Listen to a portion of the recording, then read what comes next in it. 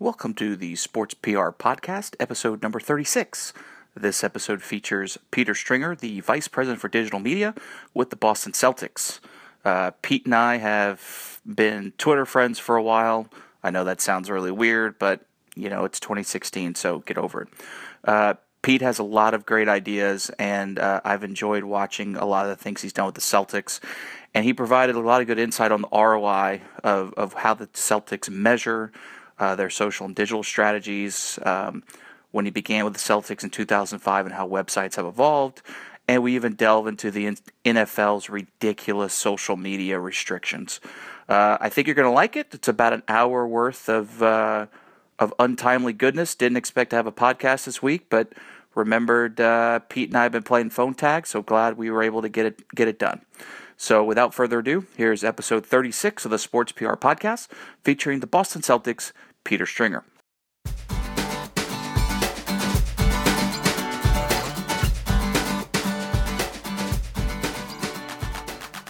Well, cool. Well, finally I've been joined by arguably the best bald head in the Northeast, Peter Stringer, with the Boston Celtics.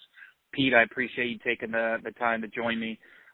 First and foremost, I think one of the most interesting things about your journey is the fact that you started off really as a media member of sorts, writing for NESN's website before transitioning to the Boston Celtics. Talk a little bit about how you think people's transition from writing for the media to becoming a team's media. How beneficial is that for you, for someone in your position? Well, first of all, we're going way back, and thanks for having me on the show. But and it's going to date myself dramatically. But, so my start, was at NESN, who, they run the Red Sox and the Bruins games on television, and this is back in the mid to late 90s. So as a junior at Boston University, one of my professors, Jack Fallow, the late Jack Fallow, who was a Sports Illustrated writer and honestly was a guy that he was so instrumental in my career in college, and he passed about 5-6 years ago, and right around this time, and so just thinking about him right now, I'm honestly getting misty-eyed because he was just such an influence in my career, and a guy that just took a lot of time. And in college, not every professor always has time for their students, but he was one of those guys that really made time for me and helped me get along early in my career and kind of pushed me in the right directions.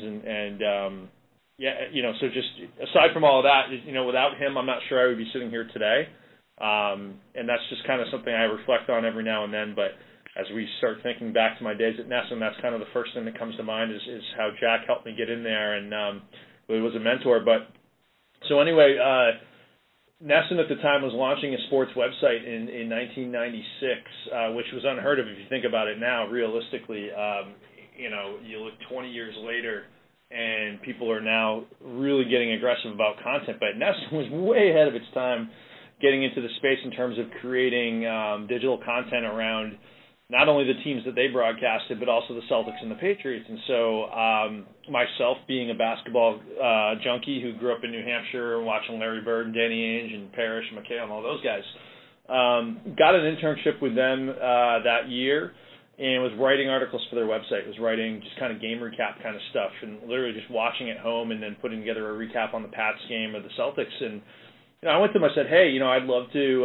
approach the Celtics about getting press credentials and the Patriots about getting credentials at the time. And, they didn't necessarily think it'd work, but I figured, hey, it's NESN, like it's a reputable sports outlet. And sure enough, the Celtics gave me press credentials, and I believe I was the first digital kind of reporter or writer to ever cover the Celtics at that time, because the onslaught of blogs just didn't exist at that point. It was way too early for that. But so I went and I started covering Celtics games as a junior in college alongside Bob Ryan, Dan Shaughnessy, all these guys I grew up reading, and got to kind of fast forward through all the stuff that a lot of my journalism school classmates were kind of knew was the path, which was that you go intern at a paper, maybe you get a job in Wheeling, West Virginia, or some small market, and work your way and try to eventually get back to the Boston Globe or the Herald and cover the team you want to cover.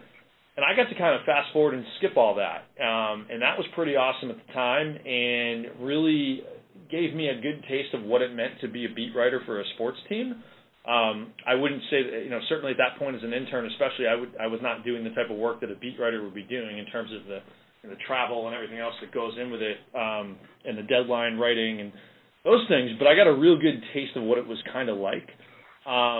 And in the time from my junior year to when I graduated and took a full-time job at NESN, kind of running their website, really got to understand what it was like to work in a locker room for all four teams, the Red Sox, Bruins, Celtics, and Patriots. Got to know the personalities who covered the teams, and really, got that taste of sports writing up close that most of my, again, like college friends and guys who were doing journalism school, very few got a taste of that type of stuff. And so that was interesting right from the start.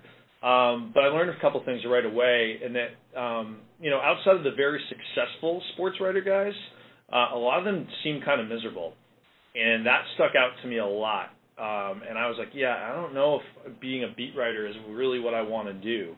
And, it's funny, if you talk to guys like a Bob Ryan, they'll tell you about kind of how it was in the early 80s and 70s when the teams and the reporters traveled together on the same commercial flights. Of course, now, really since the Jordan Bulls, it all changed and everything is private planes and five-star hotels and no beat writers staying in the Ritz-Carlton when they go to Cleveland to cover the Cavaliers-Celtics game. That's just not how it works. But so there's the divide between kind of the team and the media really took hold in the mid-'90s, right as I was getting into it, and became much more obvious, into the 2000s, where just like you're talking about people living totally different lifestyles, and as salaries escalated, you're really looking at two different worlds. And it's created this environment where the reporters really have nothing in common with the athletes anymore, and it's a unique dynamic that I think unfortunately takes away a lot of the storytelling and a lot of the insight that our sports reporter used to be able to provide, because they don't socialize with the athletes in the same way that they did in the 70s and 60s and everything back to like Babe Ruth and all that type of stuff, where the reporters and the athletes were kind of all in the same gang. That's just not how it is anymore. But putting all that aside, the experience of working at a media outlet and then coming to the team, I was blown away when I started at the Celtics in 2005 in terms of learning about sports marketing and how teams actually sold tickets and kind of the level of effort that went into that. You have no idea unless you work at a team or a college to understand what really goes on in terms of how teams are marketed and what it takes to sell a building out every night. I remember, and that's all great information. I remember when I was in high school and the internet was, really coming into its own, and I remember checking ESPN.com or whatever it was called back then, ESPN Sports Zone, whatever stupid URL it had.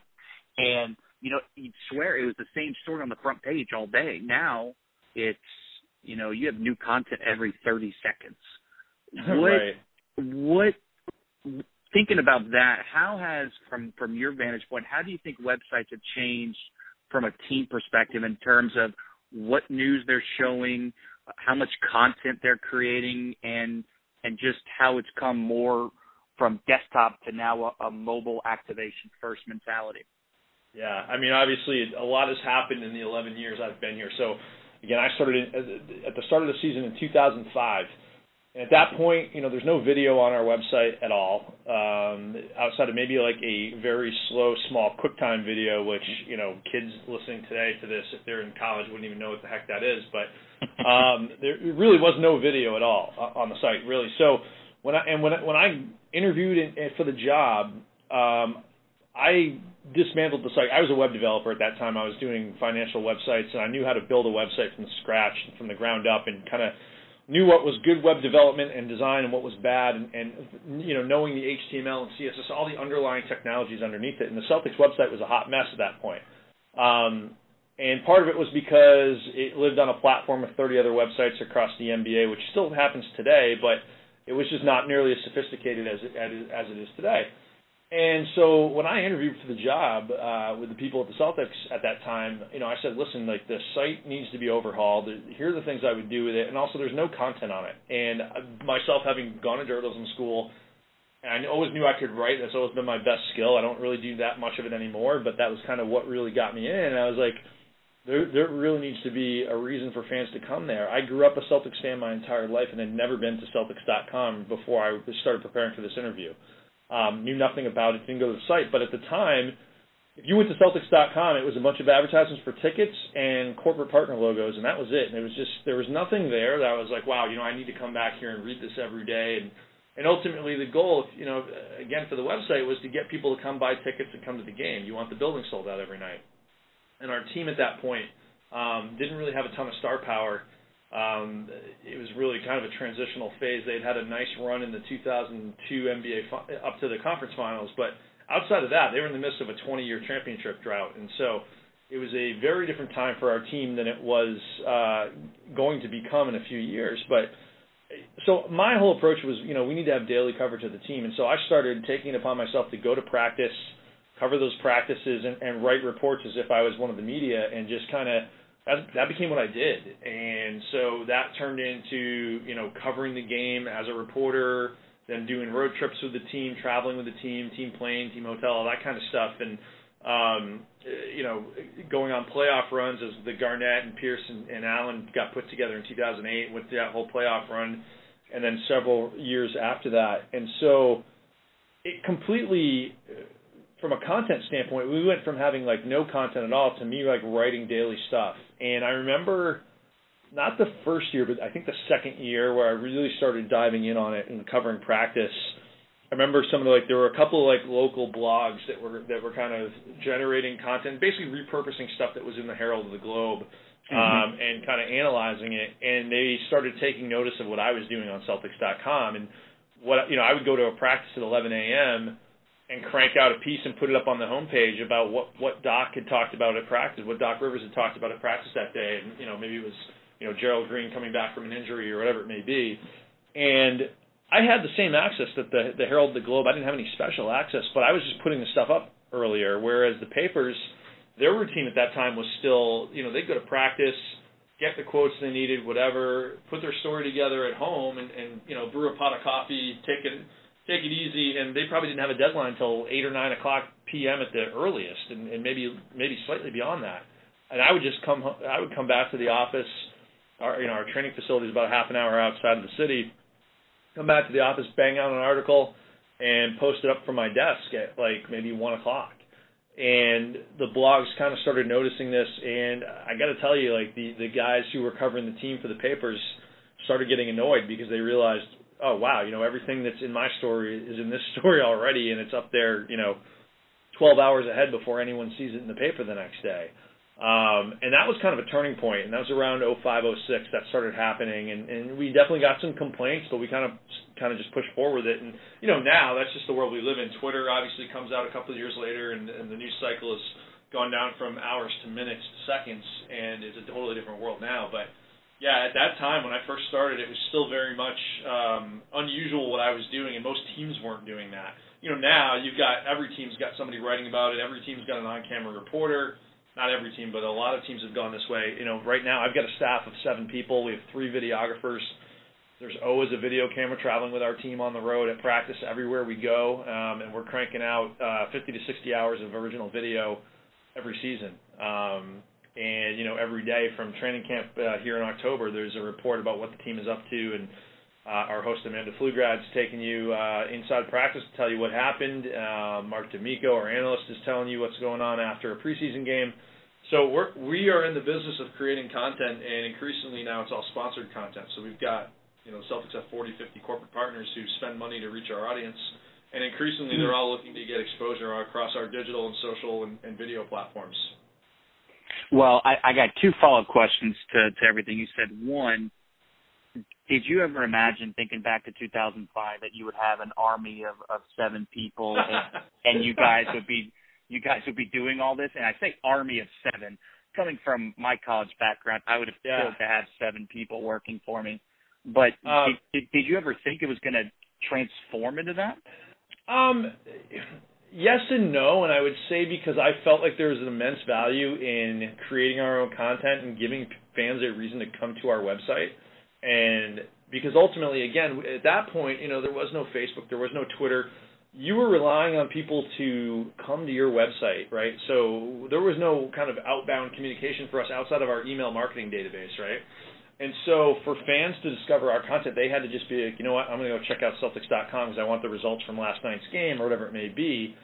But at that point, it was still like, most fans were probably still going to Boston Globe or Boston Herald because that's what they grew up reading and that's what they wanted to get. And so, but at that time, I always felt like, this was eventually going to merge and it would be somewhere, the idea that I could get that news, again, 12, 16 hours ahead of the paper, that to me was just too powerful. Obviously, I didn't envision kind of what's happened with regard to social media. I don't think anybody could tell you that they did. But I will say that as we got involved in video production in 2008, and that was simply me getting an intern from BU and a $500 Handycam that was starting to shoot HD at that point, and I've still got a pile of HD videotapes in my office, from the title year in 2008. But I went and taught myself Final Cut Pro. I felt like, video is obviously the way this is going to go, and as bandwidth kept increasing and the ability to digitize video, it kept getting quicker. I actually had like a Mac Pro Tower on my desk, and we had gone out. I had bought Final Cut Pro and taught myself how to edit video. Again, I can't do what my team does now. Those guys are way beyond my level of sophistication ever got to. But I did feel like we were going to continue to crank out more and more video content once we started. And to say that I envisioned it all at this point, maybe in 2005, no. But I think as things started progressing, it became clear to me that it wasn't going to get smaller, it was only getting bigger, especially when Facebook came along and we started getting this gigantic audience today, which is about 9 million. It's not growing the way it used to, but when we first got to like 1 million people on Facebook, which dwarfed our email database at the time, that was really when the light went on, like, wow, this is really becoming big, and I think there's a huge opportunity here. And speaking of opportunity, you mentioned earlier how you guys have 50 to 60 corporate partners that sponsor your video and digital content.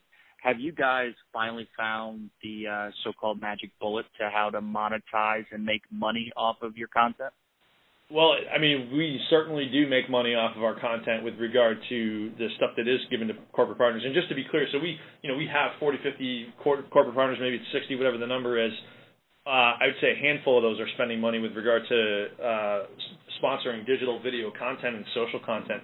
Most of them have some sort of component to their social component to their stuff, but it's a growing list, and certainly there's no shortage of demand. And so when you look at, for us, it's been we've done activated. We did a live streaming pregame show with American Express, which is now going to be DraftKings this season. JetBlue sponsors content.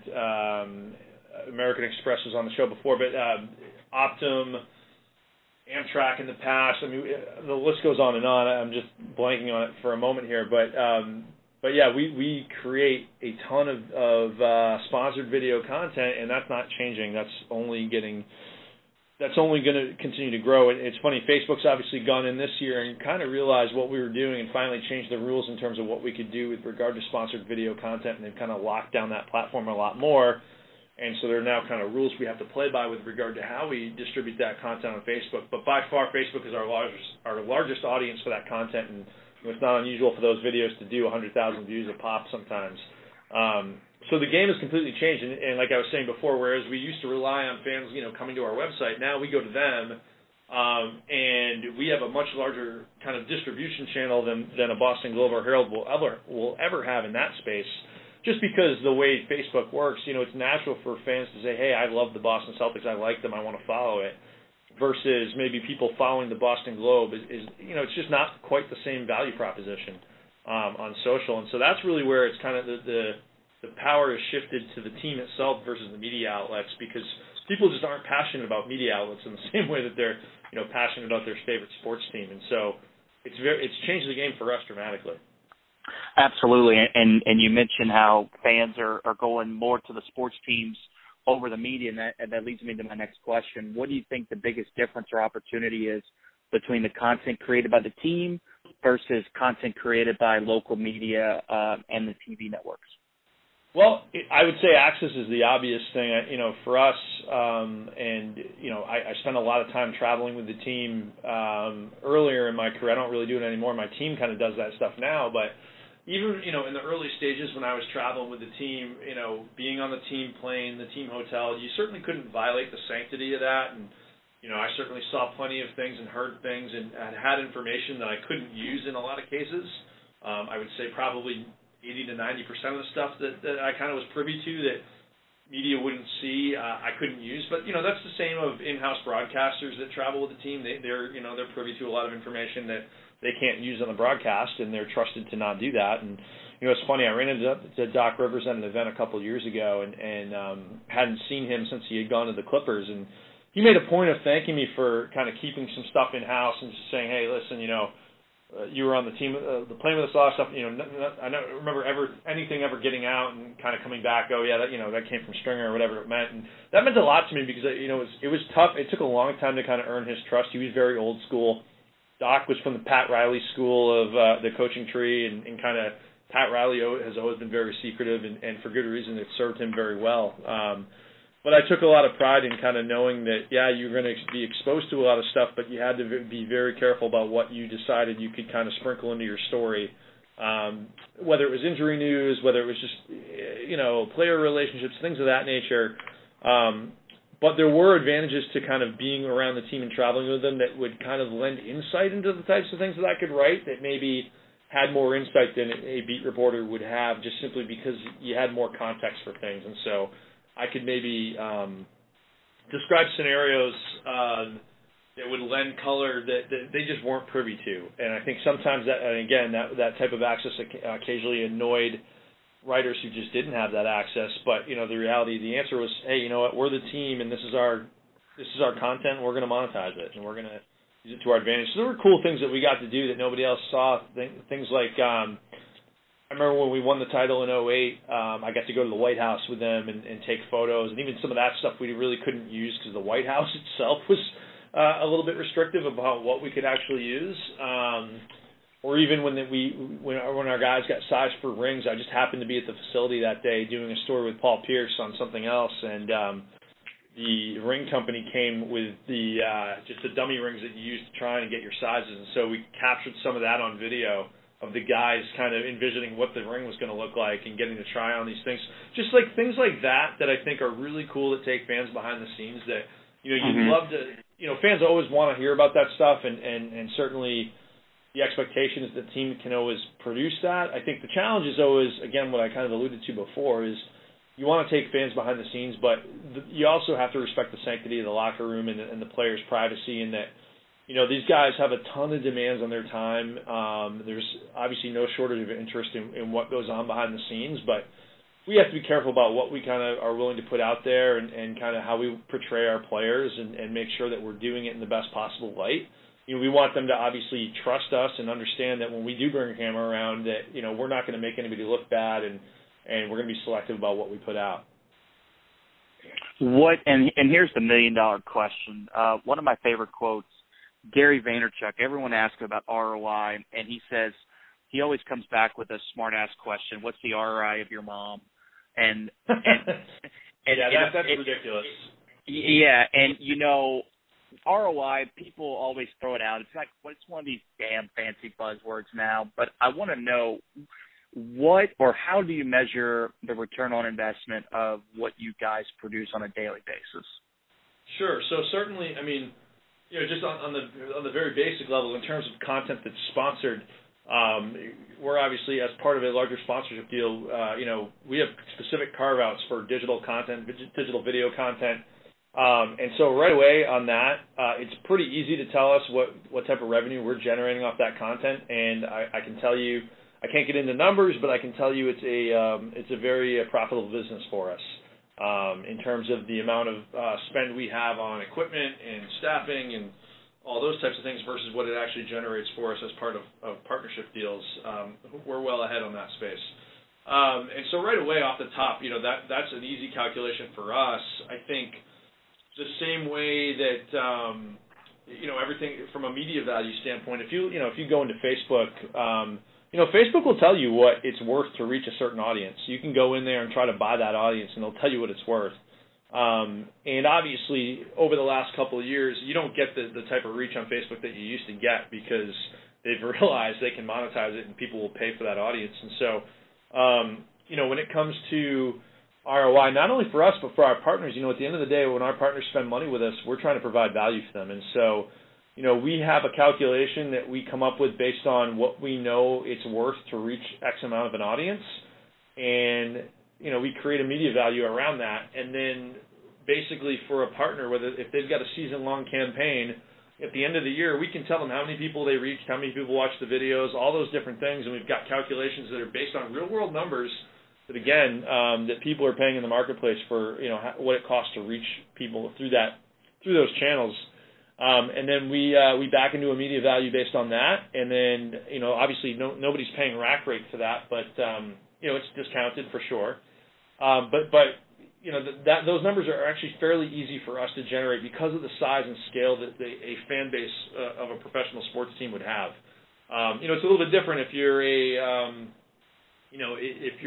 somebody who is creating content on their own and don't have the power of a massive brand behind it to kind of come up with those calculations. But for us, we can certainly look at that, and we do pretty well with it.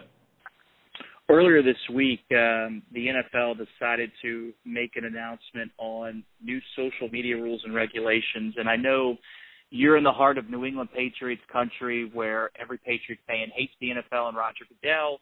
So I felt it necessary to ask you about this new rule. Clearly, the NBA is a global brand because of how they share and utilize their digital and social content, and you guys are a little bit more free to do what you want to do in the NBA, whereas the NFL is so ridiculously restricted.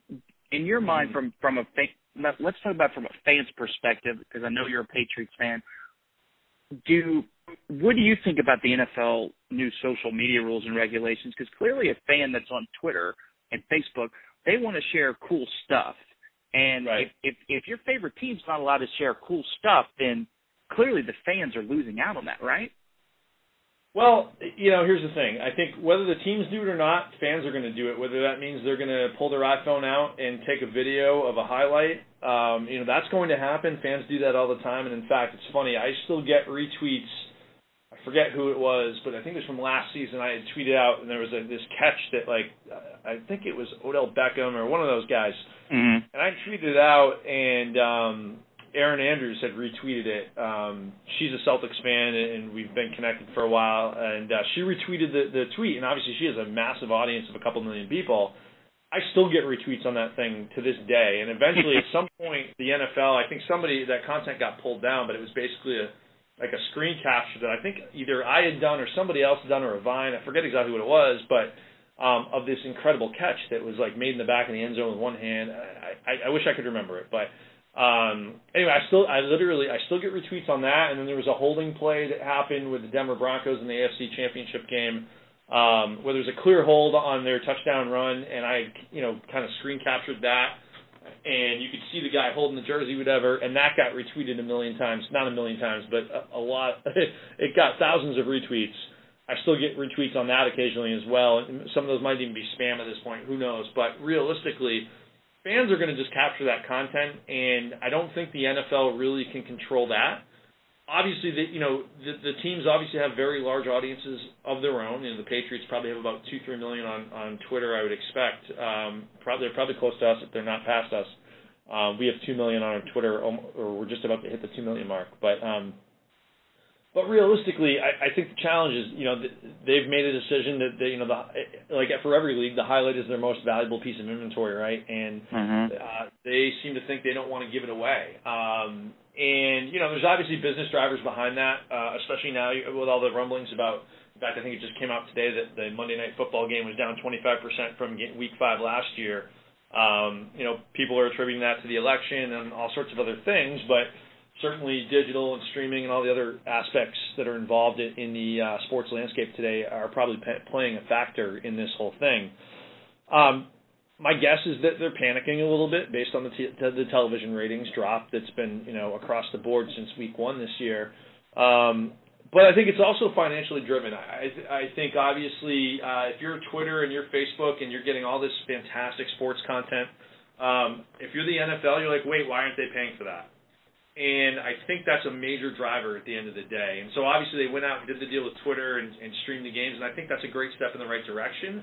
Mm-hmm. I was curious that they're allowing Twitter to stream an entire game for free to fans, but yet you're telling the Patriots or the Cowboys or whoever that they can't actually put out a GIF or anything like that during the game and basically on game day. I believe that rule went into effect today, effectively.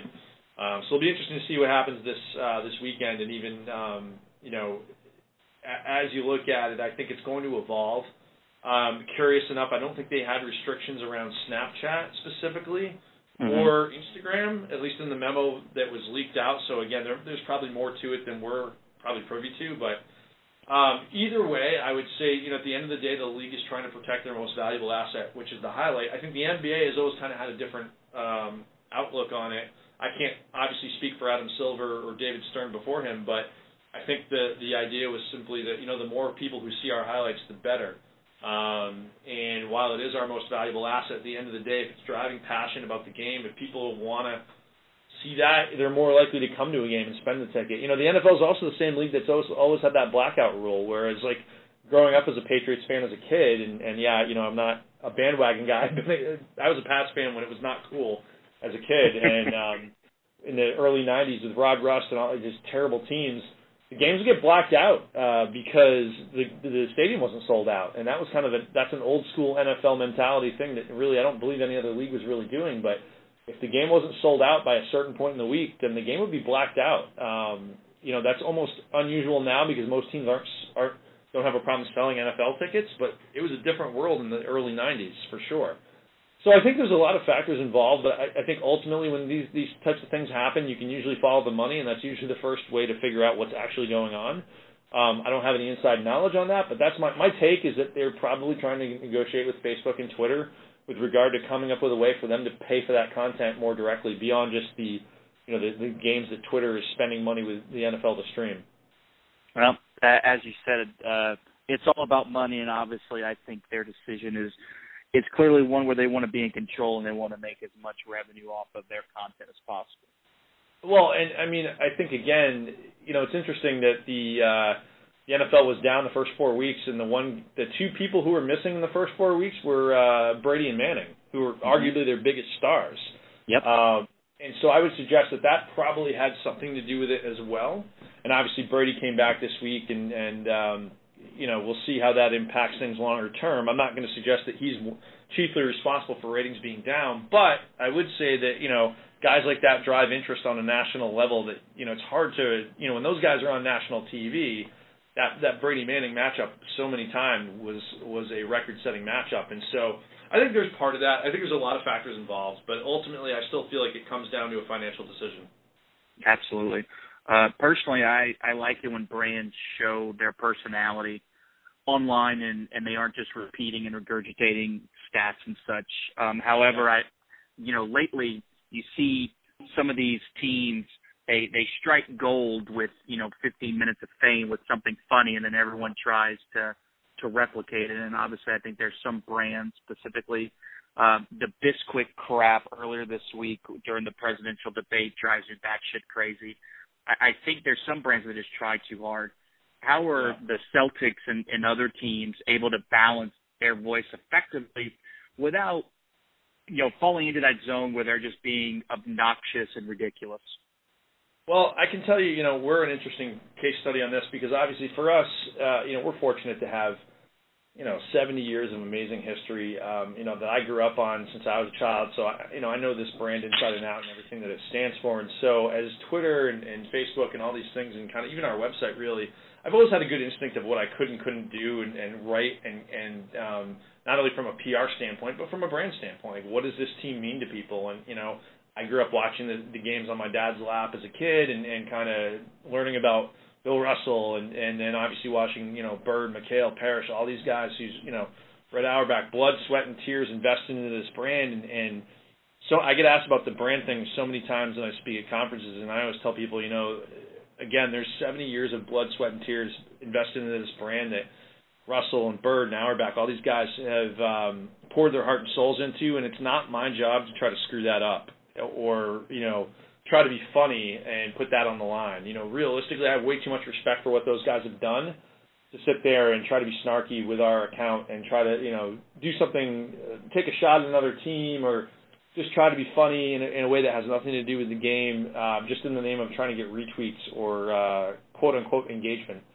That said, the landscape has gone so far in that direction that I think at times we probably have to rethink exactly what we're doing just because it's a different world now. And I think, whereas I may not agree with it, and I'm certainly not bashful about pointing it out when I see teams doing something silly that just doesn't make sense. I think we also have to acknowledge that, I think the bigger thing is that it's not a social media manager's job to decide what a brand is.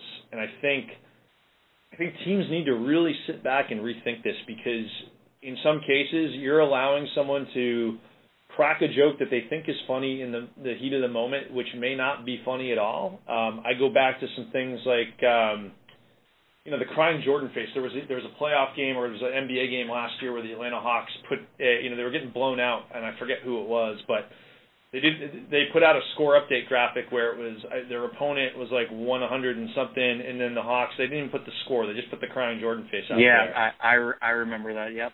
And when I saw that instantly, I'm like, all right, if I played for the Atlanta Hawks, I would be absolutely furious about this because you're basically taking a shot at your own team. And while self-deprecation is good in some situations, the social media manager that's not their job or their role. And I would not want to have to go into the locker room and explain that to somebody if they were pissed off about it. And realistically, these guys put so much time and effort in, professional athletes, what they go through to prepare for games every single night of the week. And it's ridiculous. And I have way too much respect for it, having seen it up close for so long. And I would never want to take a shot at our own guys. Like that to me blew my mind. I just couldn't believe it. I thought it was really short-sighted, and they thought it was great because it got a ton of retweets, but then what? So basically you're sharing with the entire world that your team got blown out that night, and that's supposed to be a positive development. I think people just are not doing the math on this stuff in a lot of cases, and they're not kind of rethinking, all right, this is funny now, and it's going to get a ton of retweets, but what does that actually mean? And I think people and brands and teams really need to rethink all this stuff. There's certainly teams that have nothing to lose and don't have that type of history that we're so fortunate to enjoy, and I say that with all due respect, but in some cases those teams have a totally different outlook on it. They're just looking for attention, and any way they can get it in their minds is good. That's just not who we are, and I don't think that's what we should be. There are probably people internally who disagree with me on that, and I think we're kind of in the transition period where we're kind of expanding our social footprint, and kind of more marketing people are getting involved with that, and they may have different opinions, and that's totally fine, but the way I view it anyway has always been about respecting the brand that we've built over 70 years, and that guys like Auerbach and Russell and Bird, that's what our brand is. And, when that day changes, then, again, maybe we need to rethink things, but realistically, that's how I've always looked at it. I feel like, the stuff that people put out on their Twitter feeds, especially, like, to me, it's like, would you have put that in a press release 30 years ago or 20 years ago? And the answer is no. Would you put it on a billboard in Times Square? Probably not. And so I just think people need to really think about how they're representing their brand on these platforms. And it's not just simply about throwing an emoji out there and cracking a joke and trying to be snarky or sarcastic. To me, that's not marketing. No, you make a valid point. Now, I forget what game it was, but I remember when it was happening because we were still living in Atlanta, and surprisingly, String, the backlash from the fans wasn't as negative. The media kind of took it a different way, and I think a couple of players may have said something about it. But yeah, you're right. A lot of people, they get lost in the moment. They want that 15 minutes of publicity. They want to get their team name out there, and sometimes when you do that, you may think it's funny, but like you said, you could be risking the brand and putting everything that the brand stands for at risk just for a graphic or 140 characters of silliness. And at the end of the day, is that really worth 70 years, 100 years of hard work for 15 seconds? Right. Well, and I go back to the Houston Rockets one. I'm sure you probably remember that, where they were playing the Mavericks, and they had the whole rocket ship with the handgun and the horse emojis, and it said something to the effect of, like, it'll all be over soon, or I forget what it was, at the end of the playoff series, and I believe that the social media manager responsible got terminated. But and that was kind of probably the worst case example of it. But again, it was something that, probably seemed funny in his head and clever and all those things at the time. But there were so many other implications to that tweet that if you wanted to, and in the society we live in right now, where everything is just taken, it doesn't matter what you say, if you don't have to look any further than the presidential election and all the stuff that around that, where it's like something you said 10 years ago can come back and bite you at this point. You've got to be very careful about how you represent your brand, because it's going to get screenshotted no matter what. I don't care how quickly you delete it, it's forever. And before you hit send, you've got to be perfectly positive that that's exactly how you want to represent your brand. And I think just, unfortunately, we're in a world where I think teams and just brands in general are hiring kids who just are too young and too inexperienced to make these types of calls. I think we still have a real problem in our hands where it's like, all right, well, social media, let's give it to the 23-year-old, the 24-year-old, or I think we're past the point where it's like people think it's just interns running it. I don't think that's the case, but I still think in a lot of cases we've got people who don't have the requisite background to really make those type of calls. For me, if I were hiring somebody to run social, I'd want somebody with a journalism background. I think that's important. Spelling, grammar, all those things are very important. But also just the sensibility of, like, get it right. Like, is this factual? Is this true? I think there's a lot of that missing, not just in sports, but, you see brands screwing this stuff up all the time, too. So, and I want to make clear, like, I feel bad because, I've gotten to know a lot of the people who do run Twitter at different teams, and whether I've known them in person or just kind of exchanged tweets with them. And the point is not to call these people out. I think it's simply just they've got to learn that, the stakes are a little bit higher than maybe just they think they are with just one quick tweet that, again, sounds good in their own head, and they put it out without thinking twice, and they think it's funny when it gets retweeted a lot, but then, maybe it has implications that they weren't even calculating. No, you make some valid points. Last two questions before we get to the fun stuff. What's one thing that the sports social media world can teach other industries? Yeah, that's a great question. I frankly think that the difference between sports and the other industries is that we're inherently fun and people are passionate about us. Mm-hmm. And obviously, if you're a CPG or a QSR or some of those different industries where they don't have that, it's just not baked into what they are. We're also an experience business, so I think, to me, the parallels between sports are more closely tied to the hospitality, the hotel industry, where those, if you go to a Marriott, it's about what's the experience when I go to a Marriott. For the same for us, it's about what is the experience of going to a Celtics game, and how can we replicate that, and how do we bring that to people who might not otherwise come. And, for us, obviously, we can only accommodate 18,000 people a night, 41 nights a year, and so it's a very limited audience, and most of our fans and followers don't live anywhere near us. They'll never come to a game. But we want to make it such that they want to feel like they're there, and if they're not, how do they get there? Why do they have to be there, right?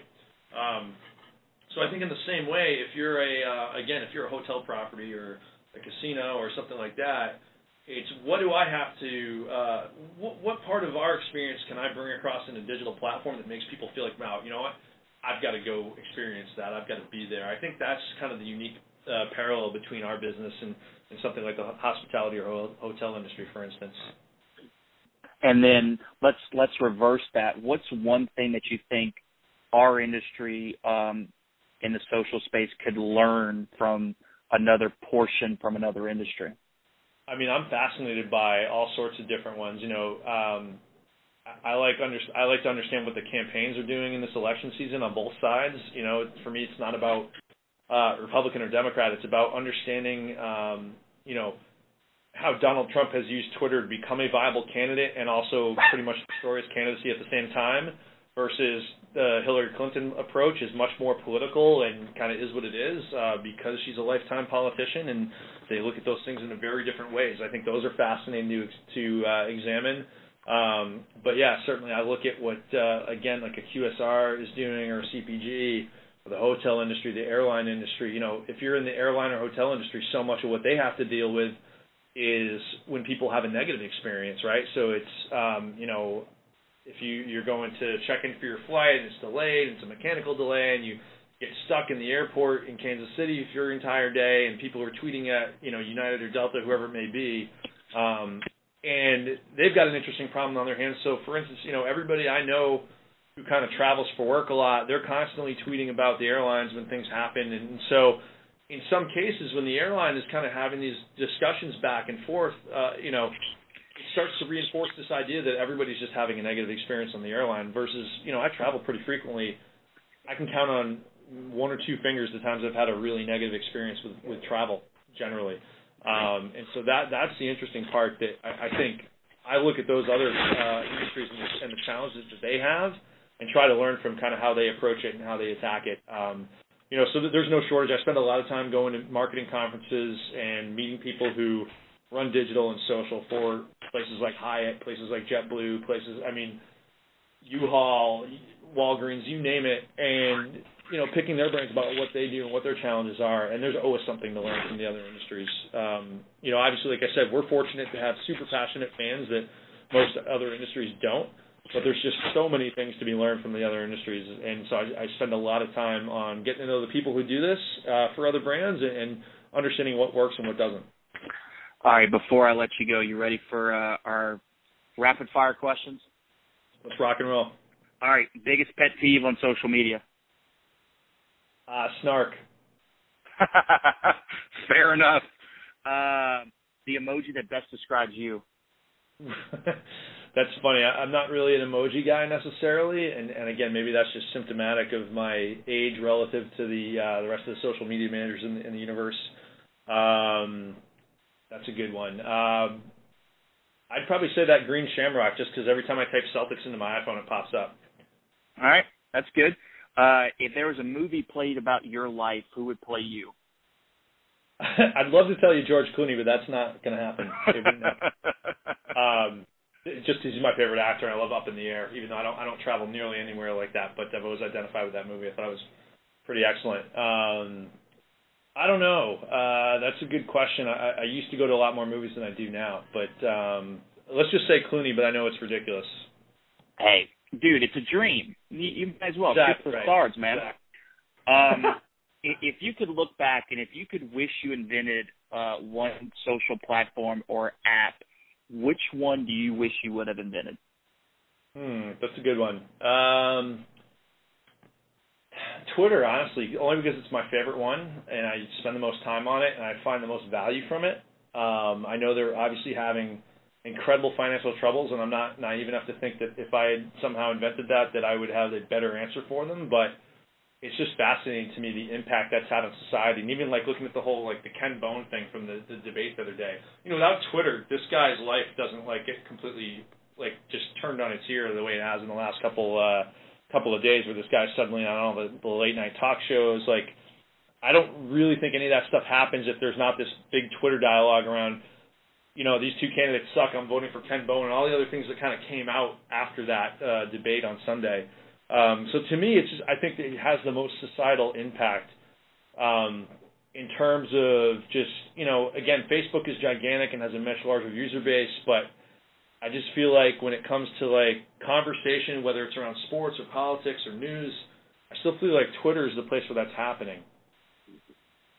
What, if you were to write a book about your life, what would the title of your autobiography be? Man. I don't know. Yeah, I don't know. It's funny because I think I like to think I can write, but I'm not sure I was ever really a headline guy or a title guy, and I'm not sure what the point of the book would be just yet. But I think I got a long way to go. So we'll I don't know. When I come up with that, I'll call you back and we'll do another podcast. Fantastic. This question is going to be for my friend Jessica Smith. Should FOMO be made illegal? FOMO? Yeah. That's an interesting question. I wouldn't make it illegal. I think people take that stuff way too seriously, and we live in a world where, because of Instagram and because of all the narcissistic stuff that the iPhone has created. And I'm blaming this all on Steve Jobs, by the way. I think people love to celebrate Steve Jobs, but I think really, when I think about his contribution to the world, it's made us all much more narcissistic than we ever would have possibly dreamed. Mm-hmm. I think that was an unintended consequence of the iPhone, but realistically, I think and FOMO getting into, it's funny, I love to travel a lot, and I share a ton of pictures from the amazing places that I like to go, because I just, again, but I'm not usually in the photos. To me, it's all right, here's Horseshoe Bend, and here's the Grand Canyon, and here's Zion, and all these places that, I've gotten addicted to going to see. And so certainly I can understand when you look at your social feed and you see people in all these spectacular places, and you're like, wow, I'm missing out, this is amazing. But it's just, we live in a different time. I remember it used to be like nobody ever wanted to see your pictures of something, right? Like it right. used to be like the worst thing in the world was to sit down and go through somebody else's photos. But now that's all we spend our time doing. And it's a really unique thing that's obviously changed with just the idea that we're constantly documenting our lives and so to me, and it's funny not to go on a complete different tangent, but I think that's the other thing that people need to learn about these digital and social platforms is understanding the psychology behind them, right? So I look at Snapchat, and Snapchat is not about what a brand publishes there. It's about, for Snapchat, you open that app, it opens to a camera, which tells mm-hmm. you right away that Snapchat wants you to record yourself and put that out there rather than follow somebody else. If you open Twitter, it opens to a feed, which tells right. me it's about, all right, let me catch up on everything that's going on with all the things I care about. So for me, I'm much more concerned with, what are we doing to enhance someone's photo at a game, right? So from the standpoint of Snapchat, I look at like a geo filter. Like to me, that should be the important piece of the strategy for Snapchat, and not just creating content that looks exactly like the stuff you put on your Instagram story or anywhere else. To me, it's about how does that platform work, and what's the psychology behind it, and what are people expecting to do with it, and how do they use it, and what are we going to do that fits in with that paradigm. I think that's the most important part. So I know we were talking about FOMO, and that kind of went way off the train there, but I think realistically, a Snapchat is about that, right? It's about, here, look what I'm doing and you're not. And FOMO is all tied into that whole concept. So again, it's a crazy, millennial word or whatever you want to call it, but I wouldn't make it illegal. I just think people need to relax a little bit and not worry so much about what everybody else is doing, and focus on what they're doing. And if they're not traveling, why are they not doing that? Why are they not experiencing these things and fix those things in their life versus worrying too much about they're not experiencing? That's a solid answer. And then the last question, 5 Twitter about too, but no, you're good. 5 Twitter people you wish you could have a drink with. Wow. Okay. 5 Twitter people I wish I could have a drink with. It's funny, and I follow a lot of people, but I've met a lot of them too, and I'm trying to think who would be like right off the top of my head that I would want to have a drink with. Bono, although he doesn't have Twitter, I don't think, but we'll just put him on the list anyway. Adam Silver. Okay. I think he's a fascinating guy. I've met the guy a couple times and had a couple conversations with him. I haven't had a drink with him. Who else would I put on that list? Vince McMahon. I think he's just a marketing genius, and I grew up watching WWF, and I think it would be hilarious to pick that guy's brain. Who else? I'd put Barack Obama on there just simply because he's the president, and I think realistically, if you ever have a chance to sit down with the president, you should take it. Absolutely. And after that, who else do I love on Twitter? It's funny. I follow so many different people that sometimes it all kind of blends together. I'd probably have to pull my feet up to really answer that. But I think that's a good short list anyway. I love it. Well, String, this has been absolutely fascinating. I could talk to you for hours, but I know you have a job on your hands because the NBA season is finally here again. So for those listening, how can they connect with you on the interwebs? Just Twitter, Peter Stringer, Instagram, Peter Stringer, that whole thing, LinkedIn. Although I really don't take LinkedIn from people I've never met or really had conversations with. I think way too many people do that. Yep. And it kind of dilutes the pool and kind of really, is counteractive to what the whole point of LinkedIn is to begin with. But certainly, Twitter and Instagram are probably the two easiest places, and then Twitter by far the most. That's where I spend my most time. This was great. Fantastic. String, always a pleasure. Appreciate it. Best of luck to the Celtics, and hopefully we'll connect again soon. Thanks, Chris. Thanks for having me, man. Awesome. Thanks, buddy. You bet. See you.